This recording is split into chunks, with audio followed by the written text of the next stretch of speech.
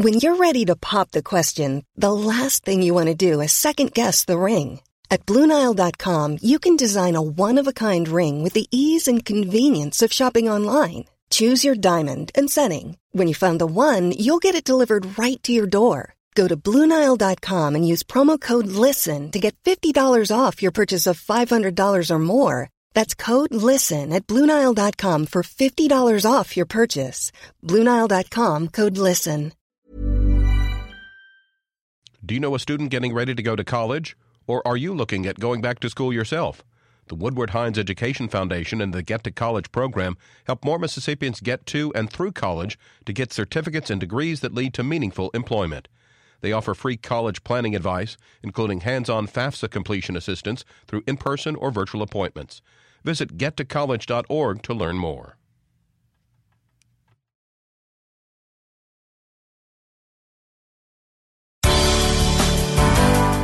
Good morning. It's 8:30. I'm Karen Brown, and this is Mississippi Edition on MPB Think Radio. On today's show, the legislative session is at the midway point.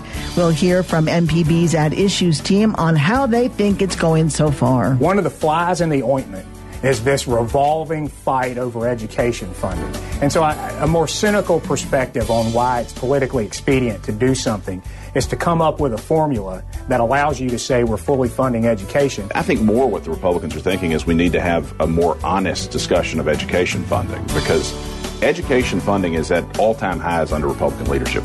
And after Everyday Tech, an interview with former Secretary of the Navy and former Mississippi Governor Ray Mabus. That's all coming up. This is Mississippi Edition on MPB Think Radio.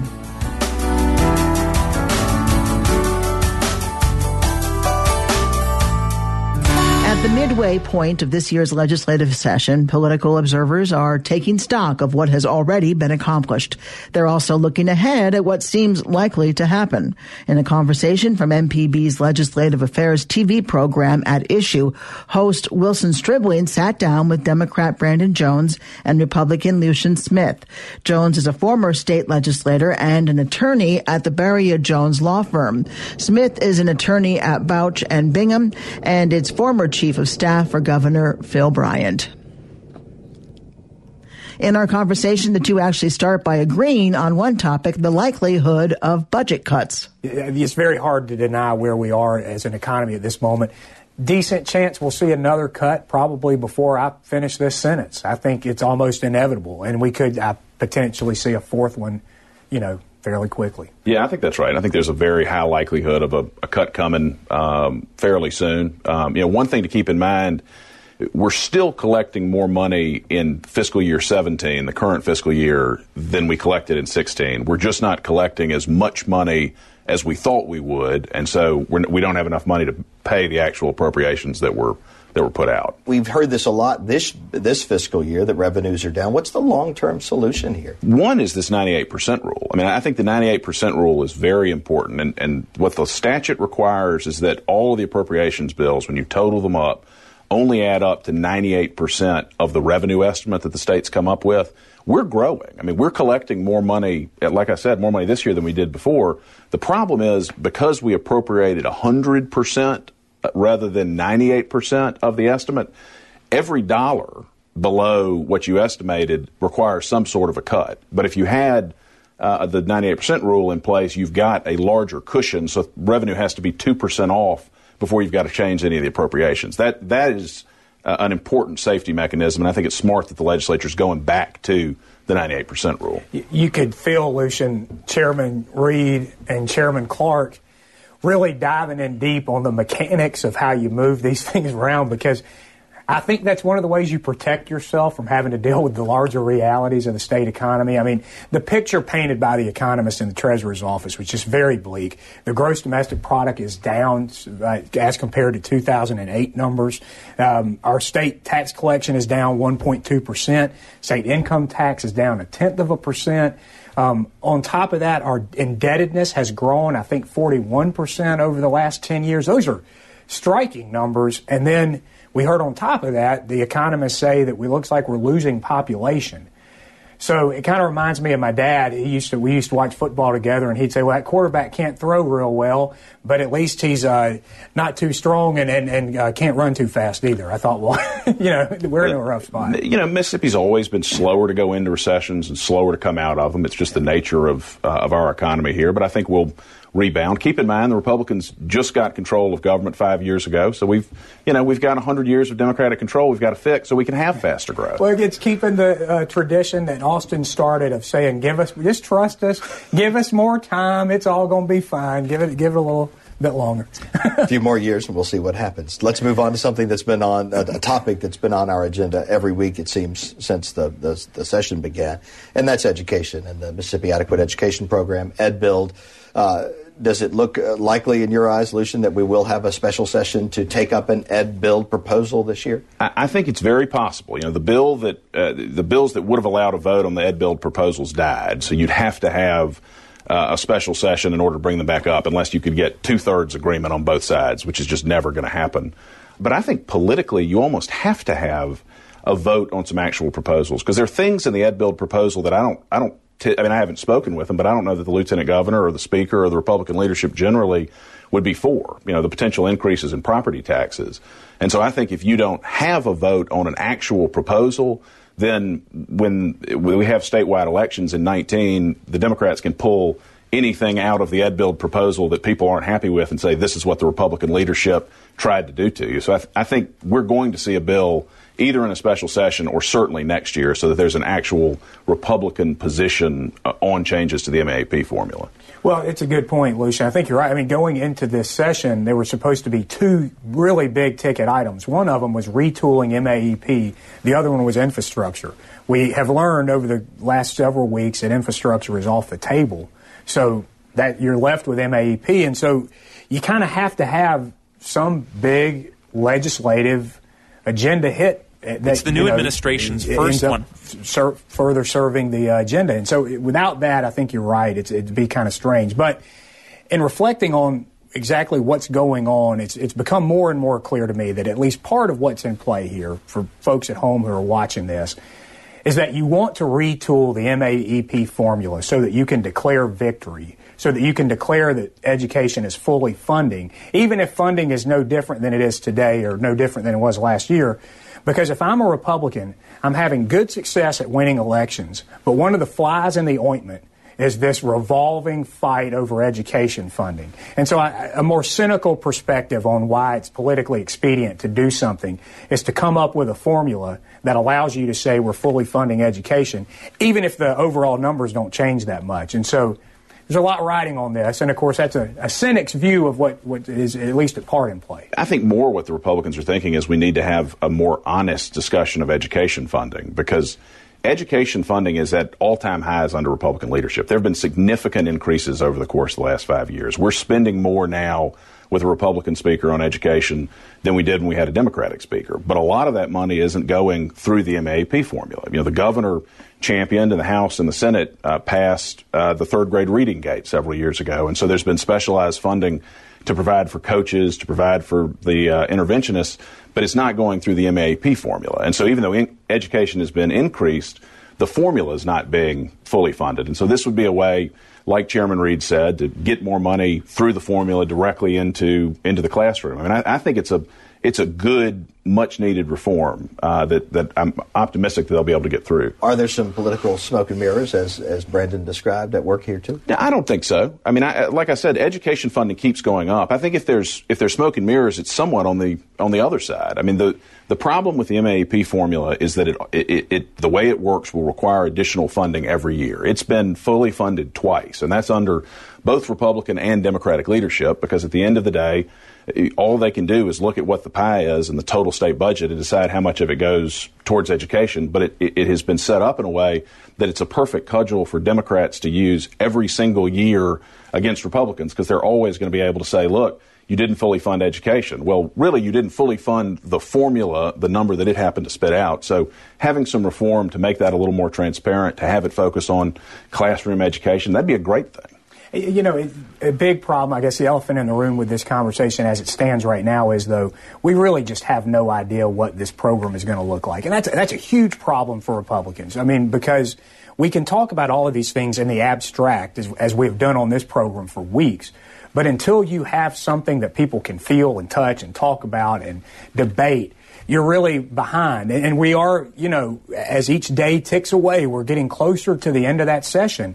And you have to ask yourself, how much time do you need to fully vet a new K through 12 education program?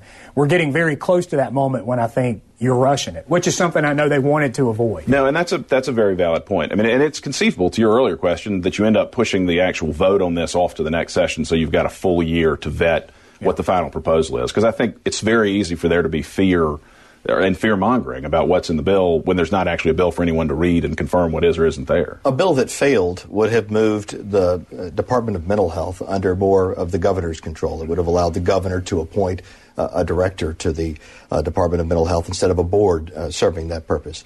Was that not a significant defeat for the lieutenant governor? It was certainly a surprise over there because you had Republicans who generally vote with him who didn't vote with him. I'll say this, I don't think the lieutenant governor is not likely to just let that pass. I suspect that that'll be both bad for the people who failed to vote with leadership, but I would expect he's going to find another way, whether it's through asking the governor to put it in a special session call, finding another code section that's open. I doubt that that's the last vote we'll see this session on whether or not we ought to make mental health an executive agency. If there was a way to move those senators, county board of supervisors under the lieutenant governor's office with a piece of legislation, we might see it come. I mean, Lucian is exactly right. This is not a lieutenant governor who loses bills. He has been an extremely effective worker of the legislative process, and whenever he's really wanted something, he has tended to get it. So I think you're right. We'll probably see another round of this. But with respect to the legislation itself, you know, we talked about it last week. We've seen sort of a return to consolidation, a real interest in trying to bring programs under the governor's office, an interest in trying to change how we can hire and fire state employees. I'm glad that Republicans and Democrats last week kind of said that this was a step too far. Brandon Jones is a former state legislator and an attorney at the Beria Jones law firm. Lucian Smith is an attorney at Bouch and Bingham and is former chief of staff for Governor Phil Bryant. They spoke with Wilson Stribling of MPB's At Issue, which you can watch every Friday night at 7:30 on MPB TV. Coming up, an interview with former Secretary of the Navy and former Mississippi Governor Ray Mabus. That's after Everyday Tech. This is Mississippi Edition on MPB Think Radio. Mansour al-Daifi wants a family and a future in a Muslim country. The U.S. sent the former Guantanamo Bay inmate to Serbia instead. And when they brought him to Serbia, they made my life worse. They totally killed my dreams. I'm Ari Shapiro, once a terrorism suspect, now out of Gitmo. This afternoon on All Things Considered from NPR News. Today at 4 on MPB Think Radio. This is Everyday Tech on Mississippi Edition. I'm Sharita Brent in studio with Wills Cottrell, information technology expert for Nucor Steel Jackson and Flowood, and Jeremy Thompson, owner of Computer Doctors and Phone Surgeons in Hattiesburg. Good morning, Jeremy and Wilts. Good morning. Good morning. So we're going to try to bring some clarity to a tech issue that can be confusing, but we'll talk a little bit about net neutrality. Give us a definition for what net neutrality is. Net neutrality, the idea of the internet being neutral, meaning that no one company, product, provider has an advantage over another. The idea that, for example, that a mom and pop store down the street would have the same access to being able to reach out to customers as would, say, a Walmart or a Home Depot. Keeping that neutral has been an important talking point amongst a lot of folks because the idea is keeping fresh products out there. I mean, making sure that just because you're bigger, just because you have more money doesn't give you a bigger voice. The idea that the small person has the same voice as the big conglomerate. You might also think of it like a lane on a traffic highway or an interstate. Everybody gets on the interstate. It's first come, first serve. You weave in throughout traffic. That's not really the idea. But imagine everybody's traveling in a straight line. Well, then you've got an emergency vehicle that comes along and all of a sudden they're prioritized. Well, if the internet wasn't neutral, then the emergency vehicle would be able to get by. But there are no internet emergencies, so there's not really a necessity for that. So who's trying to make the internet not neutral? Big companies. Big internet companies. Yeah, we want you to pay more to make sure that our content, our advertisements, our buddies in business have a louder voice than the other people. So their claim is that the demand for data is rising as we stream more content and all that. Oh, well, they've got to have the infrastructure to handle it. So they're saying if they could prioritize the traffic, then, you pay for the Netflix package just like you pay for HBO or Cinemax, and you get that prioritized traffic. It makes it better for you, it faster, and it makes it easier on them because they can afford to do it. Yeah, but then what you end up having is, the competitors to, say, a Netflix, and not just to pick on them, but it's something I think we're all familiar with. The competitors to Netflix at that particular time then become disadvantaged because maybe they don't have as deep of pockets, but they could be providing as good of or even better of a service. But because they can't pay for that big subscription price, their traffic is now moved to second tier. They're put to the off roads. They're taken off the interstate and put on the little 2-lane highway. So you go to your computer and you type in a website and it goes right to it. Boom, you're there. Well, if that website was like Minor Wiltz's website and there was no net neutrality, then it would sit there and it would load and it would load and it would load, and then eventually it would come up. But we would be on slower traffic tiers because we're just little fish. So any startups, any smaller companies, they're little fish too. They get that same prioritization. They get the bottom of the rung like everybody else. So up until now, net neutrality has been fine. Is it just now becoming an issue? Well, it's kind of an agreement amongst people that this is the way that we're going to treat the internet. But now, due to all this heavy data usage, they're using that as a means of justifying what they're asking for. What would be some immediate effects if net neutrality would go away? In what ways would people obviously recognize it? Well, they're not going to care until they go to load a website that doesn't get prioritized, and then all of a sudden it's going to be a big deal. And everybody's going to go, wow, we really should have listened. This is a big problem. But hey, if you want better performance for all your websites, just pay us a little bit more money. Yeah, just buy the big package. Buy the bigger package, give us some more money, and we'll give you a little bit more access to the sites you want to see. And I don't think any of us really want to see that. And this is something that you can call the FCC about. You can voice your opinion on it. It's very important that you do because a non-neutral internet is not going to be a place that people are going to want to be. So what's the status right now? Have these things gone to court? Are people in net neutrality battles? There are battles. It's mostly with the FCC to get a chairman on board that wants to continue to keep the internet neutral. And so far, so good. But things are changing. And they've got a new chairman in there now, and he is very much against net neutrality. All right. Well, we'll talk a little bit more about net neutrality on Everyday Tech, the show, this coming Wednesday morning at 10. We'll also talk about internet browsers. You can send us an email before or during the show to everydaytech@mpbonline.org. For Wiltz Cottrell and Jeremy Thompson, I'm Sharita Brent. This is Everyday Tech on Mississippi Edition. Thanks for listening.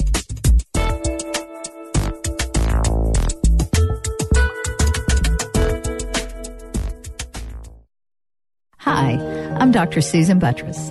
Join me each Tuesday for Relatively Speaking on MPB Think Radio. Each week we explore issues that relate to you and your family, from mental obstacles to family interaction, from depression to handling life's disruptions, discovering things that make you happy, or how to get around things keeping you from your happiness. I want to hear what's going on in your life. Relatively Speaking, part of the Daily Southern Remedy series, this morning at 11 on MPB Think Radio.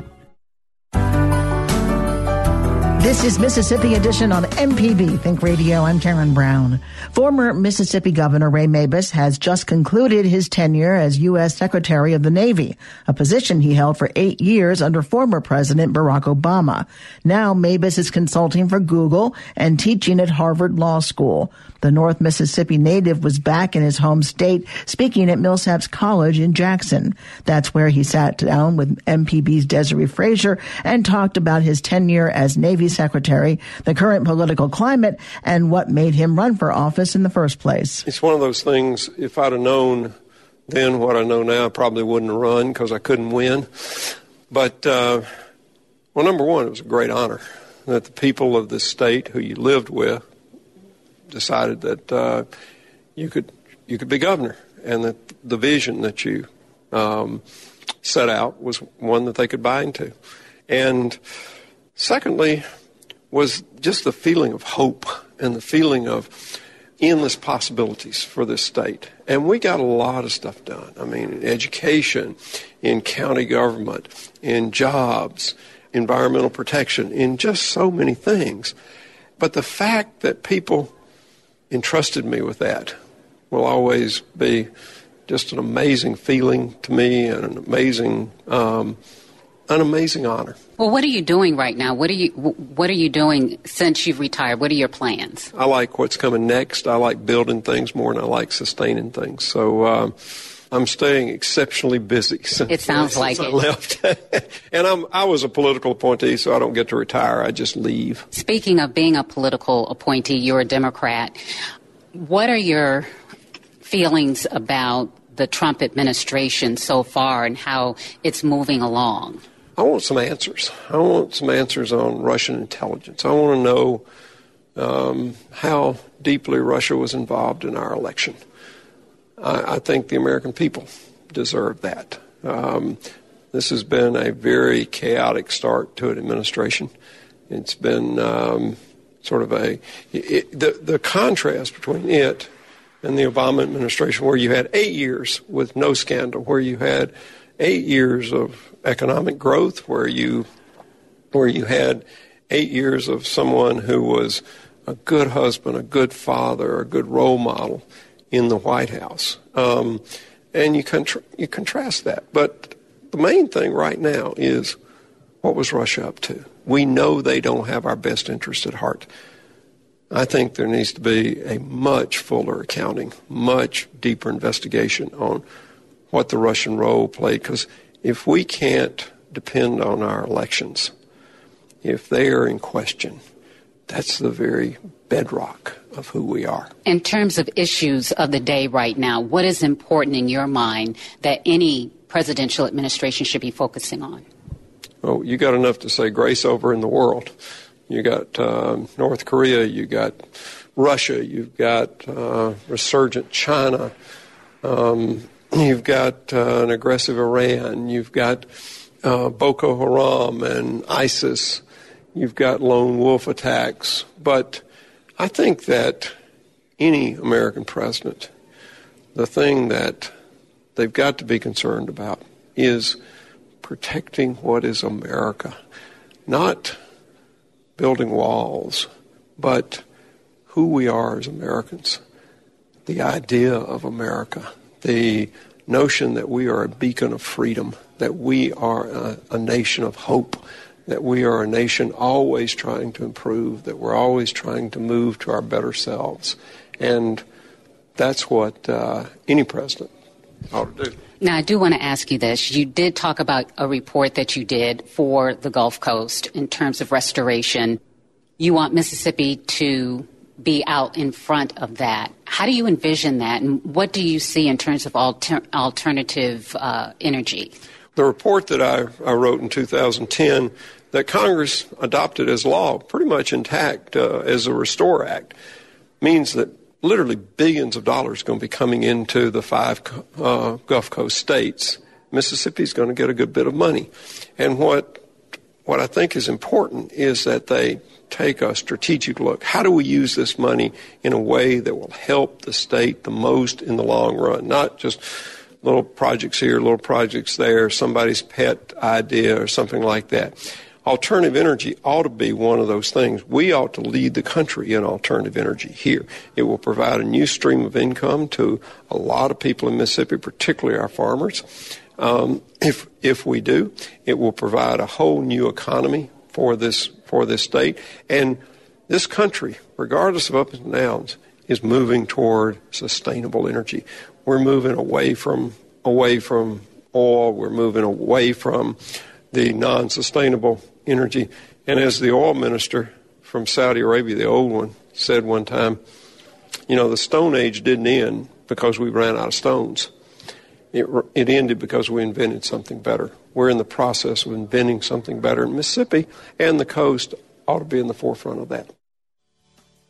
Former Mississippi Governor Ray Mabus Stay tuned to MPB Think Radio for local Mississippi-based programs all morning long. Coming up at 9, it's Money Talks. At 10, In Legal Terms. And at 11, stay tuned for Southern Remedy.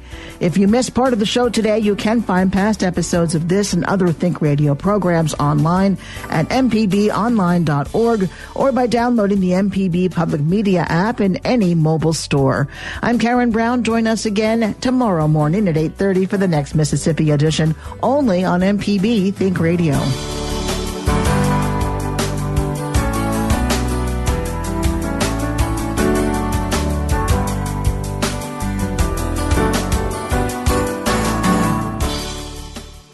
Support for MPB comes from the University of Mississippi School of Education, now offering an online master's degree in teaching. A state license can be earned after the first summer semester with an opportunity to teach grades 7 through 12. The application deadline is March 1st. More information at education.olemiss.edu.